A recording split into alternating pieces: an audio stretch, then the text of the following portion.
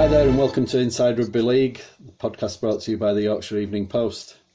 I'm Richard Byram and joining me on the line again this week is my colleague Peter Smith. Peter's the Yorkshire Evening Post chief rugby league writer.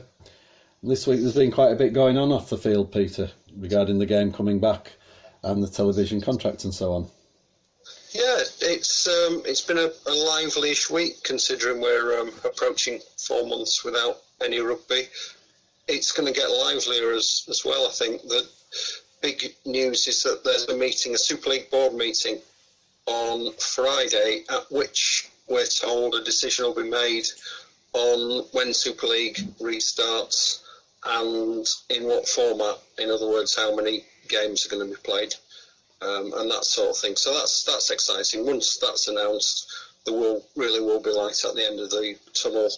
We're recording this a couple of days before the meeting, but from what people are saying, it seems like the most likely option is a start, as we've mentioned before, in August. August 16th is being looked at for Super League Round 8, and the teams with games in hand will play those over the two preceding weekends. In terms of how many matches, that's not known yet, but it's looking like maybe 22 league rounds, which would mean no Magic Weekend and no loop fixtures, and the games that have already been played would count towards that. So teams are looking at maybe 15-ish games to fit in before a grand final, probably in November. Obviously that could change when the meeting takes place, but that seemed to be the general sort of gist of what's going on. And on Thursday, Championship and League One are having a meeting where they're going to discuss their situation. So there is some light at the end of the tunnel. It's given everybody something to aim for. Obviously, that will ramp up a little bit after this weekend when we actually get a date. But this frustrating layoff is coming to an end, fortunately. I think that's going to cheer everybody in the sport up. But if anyone thinks that the crisis is over, that everything's going to be rosy after that, I think they're mistaken. There's a lot of hard work lies ahead and some serious problems for clubs financially. I think, obviously, action's been taken by the RFL and by Super League. We had the £16 million loan from the government a couple of months ago. Everybody knows about that. And this week there was a negotiation with Sky, which has led to clubs in Super League all receiving or being guaranteed they'll receive this year's money as expected. But next year there'll be a rebate for the games that Sky have missed this year. Obviously there's been no live Super League on Sky since March, so they're due some money back for that. And that's going to come out of next year's allocation. It's going to be a sizable sum. The figure of £280,000 has been mentioned, and I understand that that's in the right sort of area. So that's going to mean a hefty cut to budgets next year. So a lot of problems still to be overcome. Certainly is. Sorry, Peter, is that 280,000 per club or per club? Yeah. Yes, yeah. Per club, which if you look at back a month or so to when clubs were talking about the salary cap, some clubs wanted it increased from 2.1 million, some clubs wanted it reduced to about 1.8 million. So the figures add up. The difference between 1.8 million and 2.1 million is roughly what it seems Sky are going to deduct from each club's handout next year. So it's inevitable that for most clubs there's going to be budget cuts. The ones that should be okay are the ones with a rich backer who can dip his or her hand in the pocket and say, here you go, this money will tide you over. I think clubs without that have got some serious thinking to do, but they're not going to be able to spend anything like the salary cap next year. No, and it's going to be very hard to recoup that money if they can't get people into the grounds. I know we've spoken on here before about the fact that we thought that the game would come back in August, So there may be an 8-week period without crowds, and then hopefully from, say, October, crowds would be let back in, which obviously would help with teams' revenue for this year. And I know today, Tuesday, the government have relaxed again some of the social distancing rules and that, which obviously gives hope to sport and bigger events in general if those restrictions keep getting rolled back as time goes on. But even so, it's at least 8 weeks without crowds, isn't it? And as we've again mentioned many times, that's a crucial lifeline for all our clubs. Even the richest Super League clubs need people coming through their turnstiles, don't they? And, a truncated season this time, and then next time playing the right number of games but for less money. So I think you did an interview with Gary Hetherington yesterday, didn't you, Gary? Warned there'd be tough times ahead. I know Neil Hudgell of Hull KR, he was saying that he thought that the clubs had acted prematurely in accepting this Sky deal, but I don't really see what other choice they had myself.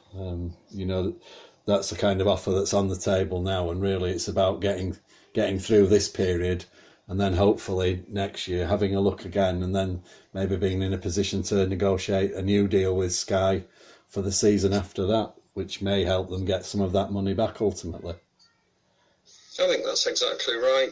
Yeah, and Sky technically could have said, well, we want the money this year, the rebate this year, we're going to deduct it from what we owe you for 2020. But obviously that's not going to do anybody any good, really. If clubs have no money, Sky can't get blood from a stone. Next year, Sky will make the money back, and the deal will help ensure all the clubs get through this year. But the problem with the solutions that are coming up, the loan and this Sky arrangement, is that they're just moving the problem further down the track. Yeah, really.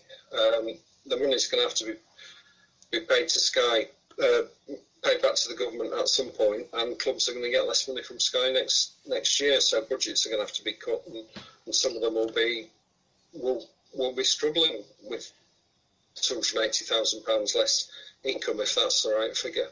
So there are certainly real concerns so far. Once they get playing, then that will obviously help them generate revenue through sponsorship and that sort of thing. But as you mentioned earlier, there are other costs to pay for as well. Some sort of rebate will have to be offered to season ticket holders and corporates and advertisers and sponsors for this year who've paid up front for 14 games and aren't going to get that. So that's another cost. There's concern about the cost of testing, coronavirus testing for players and staff, which is considerable per week. So it is worrying times, I think. But the good news is that so far we've got 12 Super League clubs, and it looks like we're still going to have them at the end of this season. And it looks like we're going to get some rugby underway before too long. So that's a positive. But as I say, if anyone thinks the crisis is over, it's not by a long chalk. No, one suggestion I read in one of the weekend papers was that the cost of the testing and the cleaning of the clubs after or each week will be £7,500, which again then multiplied by each club over a period of time is another lot of money to find out of nowhere, on top of the money that they've already lost and will be losing in the future. And that just got me thinking personally, and again, I don't know whether this is right or not, but I wondered if with this loan that the government have offered, whether the RFL could maybe act as some kind of facilitator there, where they took out the loan and then spread it through the clubs, or some of the loan, should I say, specifically for the covering of the loss of the Sky money and the covering of the testing and taking players off furlough to get the game going again. Now, maybe that's a bit idealistic for my point of view, but I just thought, maybe that would be one way around it, where all the clubs got the same money to meet the same costs. Again, it would be pushing it further down the line, but there doesn't really seem to be much else we can do at the moment but try and get through sort of week to week, month to month, and worry about next year and the year after when they happen. Maybe the terms of the loan mean that only individual clubs can borrow the money because they have to, in effect, underwrite the amount that they'll lose borrowing, and it will be them who lose out if they don't pay it back. Well, the terms of the loan haven't been disclosed as far as I'm aware. We don't know when it has to be paid back, what the interest on it is, etc. But it is being administered by the RFL. Clubs have to apply to the RFL. Ah, right. Okay. So for the slice of the money, as far as I understand it, the RFL will decide who gets how much. Not all clubs are going to apply for it. Some are worried for the reasons you've mentioned. They'll have to pay it back at some stage. Leeds have confirmed that they're going to apply for it. And it's certainly going to help, but as we keep saying, it has to be paid back. So at some stage, clubs are going to have to find the money, and we don't know what the interest rate's going to be or anything like that. It's a short-term fix, but not a long-term one, really, which is, again, a concern. Rugby League's biggest problem is a lack of money. The sport needs more money. We've got to find ways of bringing more cash into the game. That's the only way the sport's going to continue and thrive, really. But obviously, in the current financial climate, that's very difficult. Yeah, I mean, it was interesting there. You were saying about the Championship and League One clubs, and they have a decision to make this week, and I wouldn't be surprised at all if they decided to give up on this season. Again, it causes problems because some of the clubs obviously have invested to try and get into Super League. But again, there's been no sort of confirmation yet, even whether there'll be relegation from Super League. I suppose they're waiting to see who blinks first, whether the Championship call their season off or whether the Super League say, well, we're starting that late, and because it's not a true season in terms of the number of games we plan to play, we're not going to relegate anyone.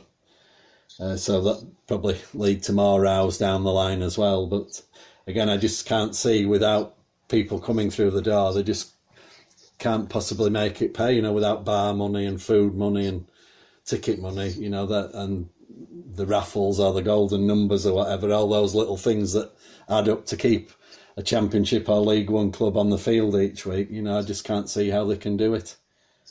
I think that's a very fair assessment. Some Championship clubs want to play on, some don't. The clubs that have invested heavily and are chasing promotion obviously do want the season to continue if there is promotion. The ones that haven't any realistic hope of going up obviously don't. So it'll be very interesting to see what the final answer on that is. It's a tough one. That, as you say, I can't see the point of there being a Championship season or League One for that matter if there is no promotion. No. Certainly, I can't see there being any relegation from Super League. And whether they'll promote a team or not, it's an option. I'm not sure it's the right thing to do, but it's certainly an option. If you see, in Super League, there's going to be clubs having to cut the budget, maybe reduce the size of the squads next year, as we've mentioned. And I don't think they're going to be too keen on relegation taking place in 2021 either. So whether the outcome of that is they say, well, we'll promote a team from the Championship this year and we'll promote a team from the Championship next year and we'll run with a 14-team Super League. Yes. I don't know. That is obviously, as I say, I'm not sure that's the right thing to do. I don't know if we've got the enough talent around to fill 14 clubs, but it would certainly be an answer to that question. Plus, there's the benefit that then you could get rid of the loop fixtures, the extra loop fixtures. So it will be interesting to see how that's resolved. But as you say, it's going to be very difficult for the Championship to be sustainable for most clubs without paying crowds admitted through the gate. That said, in France, which is a sort of a month ahead of this country it seems to be anyway, in its response to coronavirus and the way things are going. They're allowing crowds of up to 5,000 into stadiums from August. So if you said to Championship clubs, you can have up to 5,000 people in your ground per match, then that would quite comfortably cover virtually all of them. So that would sort of eliminate the problem. But we'll have to wait and see on that one. Yeah, I think reading a story yesterday by our colleague Dave Craven from our sister paper, the Yorkshire Post, and he'd been speaking to Adam Pearson at Hull, and I think we've mentioned before Adam Pearson's eagerness to get crowds back into the ground, and his belief, obviously a large ground like the KC, you could maybe get 5,000 people in, socially distanced, and particularly again with the figure being reduced today, I think from 2 metres to 1, and the fact that people can mix to a degree with people not from their own house or their own families now. So as you say, that is a good point that I hadn't thought of before. You know, the 5,000 one doesn't seem much to a Super League club or a Premier League football club, for example, but for a Championship club who may get 1,500 to 2,000 through the gate, but get that number every single week, could at least budget then for some kind of income for the rest of this year and going on into next. Sorry, interestingly, I just had a flick through that article that I was mentioning regarding the testing costs, and one club had said that if it went on for 4 to 6 months, that could cost them nearly another 195,000 on top of the 280 they're going to lose from Sky. So, you know, it's a heck of a bill to find, isn't it? Especially with the losses they've already incurred through not playing at all. Yeah, £5,000 is the figure I've heard for testing. Yeah, but I don't think that includes sort of deep cleaning the grounds and that sort of thing. Yeah. Just looking at average attendances for 2020, none of the current teams outside Super League averaged 5,000. The highest was Bradford Bulls, 4,409. So every club in the Championship would be okay based on last year's figures. In terms, obviously, same applies for League One. There's only 2 League One clubs last year, Workington and Whitehaven, who averaged more than 1,000. Yes. Super League, Wakefield averaged 5.5 last year, 5,468. Right. Huddersfield 5,226, and Salford and London, who obviously were relegated, both averaged less than 5. Salford was 3,746 and London was 2,014.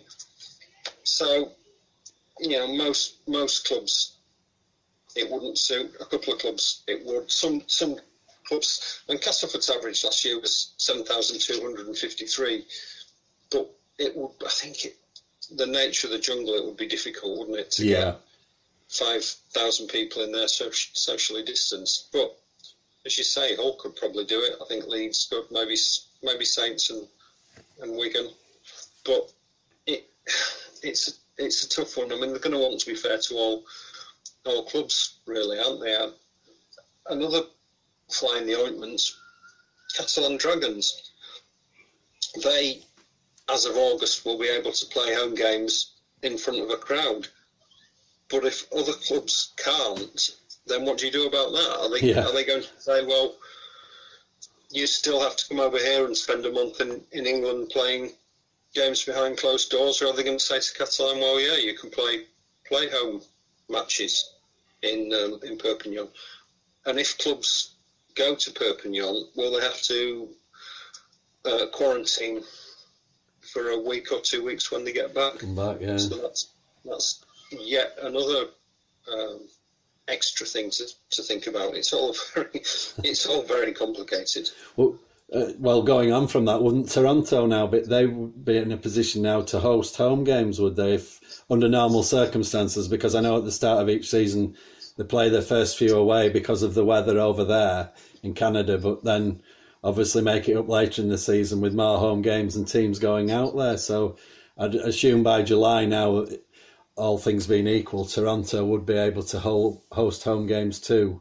I'm not quite sure what their restrictions are at the moment in Canada on large crowds. But again, another team that may be in a position sometime soon to start hosting games again. But again, can teams go over there, or would they have to go over 2 weeks before? Or, it just seems another fly in the ointment, as you say. I can't see Toronto staging home games this year. I was talking to a senior official at the club the other week, and he was very pessimistic about the chances of there being any rugby league in Canada this year. Right. Obviously, the situation changes all the time, though, so we don't know for sure. But I think Toronto are more likely to play all their games in this country, which is another reason why they're bottom of the table, aren't they? They're likely to finish in the relegation slot. I think that's another reason why there won't be relegation this year. Yeah, I think, you touched on last week the very fact of the signings that they were making, or the players that they were looking at, weren't the sort of players who they'd be looking at. Even if they did go down, it would be a significant outlay for them, wouldn't it? The Leeds trio, Stevie Ward and Callum Watkins obviously already there, and possibly Ryan Hall too. The other thing about the crowds that just came to me while you were speaking, Peter, I suppose they would look to prioritise season ticket holders getting in first, and then take it from there with on-day sales. But I'd imagine some of the larger clubs, probably fill almost. I would say Leeds would there. I don't know how many season ticket holders the bigger clubs have, but that would take up a decent proportion of the 5,000, I'm sure. Well, yeah, Leeds have more than 5,000 season ticket holders. Several Super League clubs do. I think that's what they expect to happen. I think is that priority will be given to season ticket holders, and then it will be a case of wait and see on whether there can be an allocation for people through the turnstiles. But this is all things that can't really be decided until the full fixture list is published, and we know exactly what's happening going forward. And so the government advice seems to change quite regularly. So who knows really what's going to happen? I mean, obviously, shops have all spent money on 2 meters, keeping people 2 meters apart. They've been open for a week and are now told it's going to be 1 meter. Yeah. So things do change quite rapidly, and I'm sure the same applies to sport. It's a moving feast, but as I keep saying, the big thing is we are going to get some rugby back. Yeah. In the sort of the foreseeable future, which at times hasn't always seemed nailed on. No, and I think one other positive that we can draw as well from sport in general, or football in particular, that's come back behind closed doors, and the players are still getting tested, and there is a minuscule number failing the test, which is a good sign for sport in general, that whatever procedures and protocols football have put in, and you would assume that rugby and others will follow those. Obviously, with the adjustments we've talked about with regard to the scrums and other matters on the field, so it looks good that the virus is being these, what do they call them, something bubbles, bio bubble or something. So I can't think off the top of my head, but they're obviously working. So that's another positive, and obviously next week, when these two meetings are being held by the Championship and League One clubs and the Super League clubs, we'll have a better idea, and we'll be able to chat about them again then. In further detail. I think that's the key thing. We are going to get some sort of some more clarity on Thursday and Friday, and that's something to look forward to. Everybody will be able to start planning with a little bit more more certainty. It's going to be some players and some football directors and coaches and people like that are going to have some big decisions to make over the next few weeks. I think I was speaking the other day to Danny Kermond at Wakefield for a piece in the Evening Post, which you may have seen. Yep.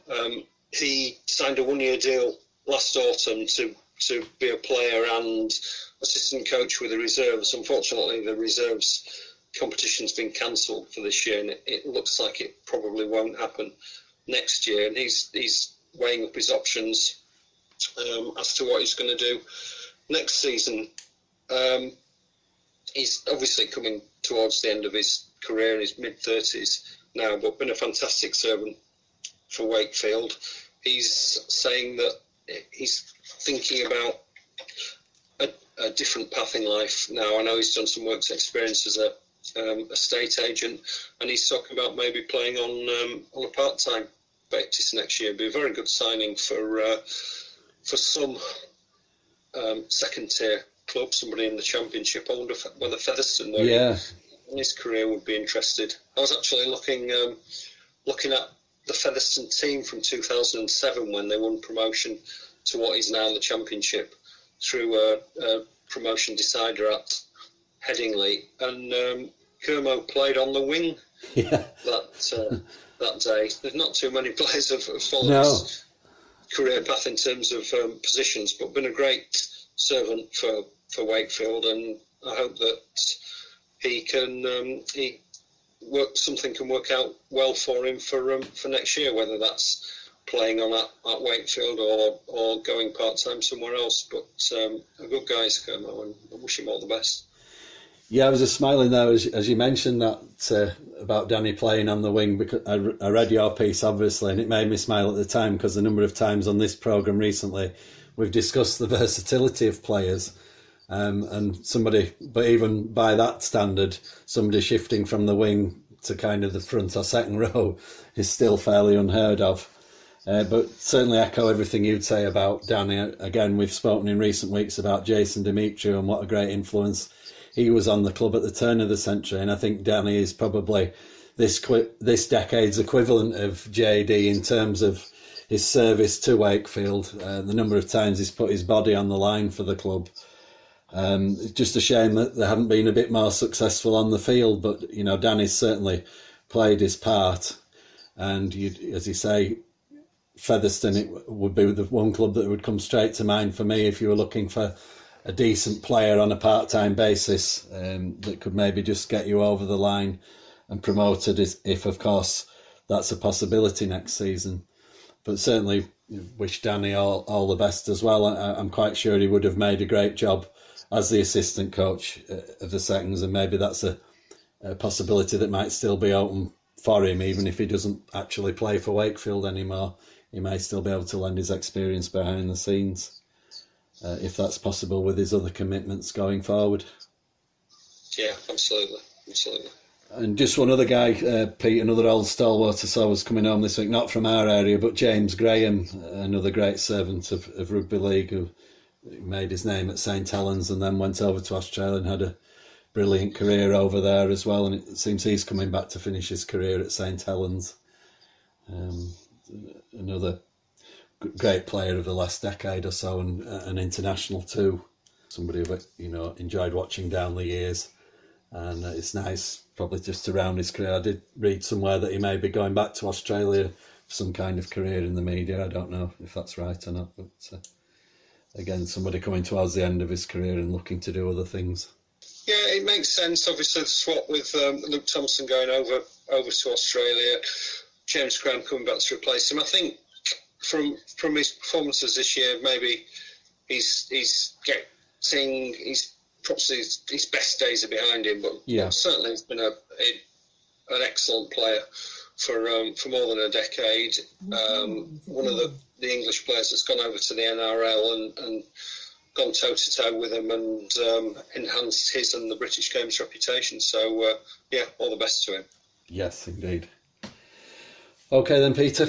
I think that'll be all for this week. Sorry if anybody heard Alexa jump in there. I don't know what we said to trigger her, but she said something. So anyway, one of the unseen things of recording live. But thanks again anyway, Peter, for your comments. And as we always say each week, you can get the very latest rugby league news from Peter's Twitter handle at Peter Smith YEP, or my own at Richard Byram YEP, or the Evening Post website www.yorkshireeveningpost.co.uk for the very latest news on the coronavirus and rugby league and sport in general. As we said during the show, obviously Peter will be keeping a keen eye on the meetings later this week for the Championship and Division 1 clubs, and also for the Super League meeting on Friday. So we'll be back next week, I would hope, to chat all about those. So again, for now, we'll say goodbye and thanks again to Peter, and we'll see you soon.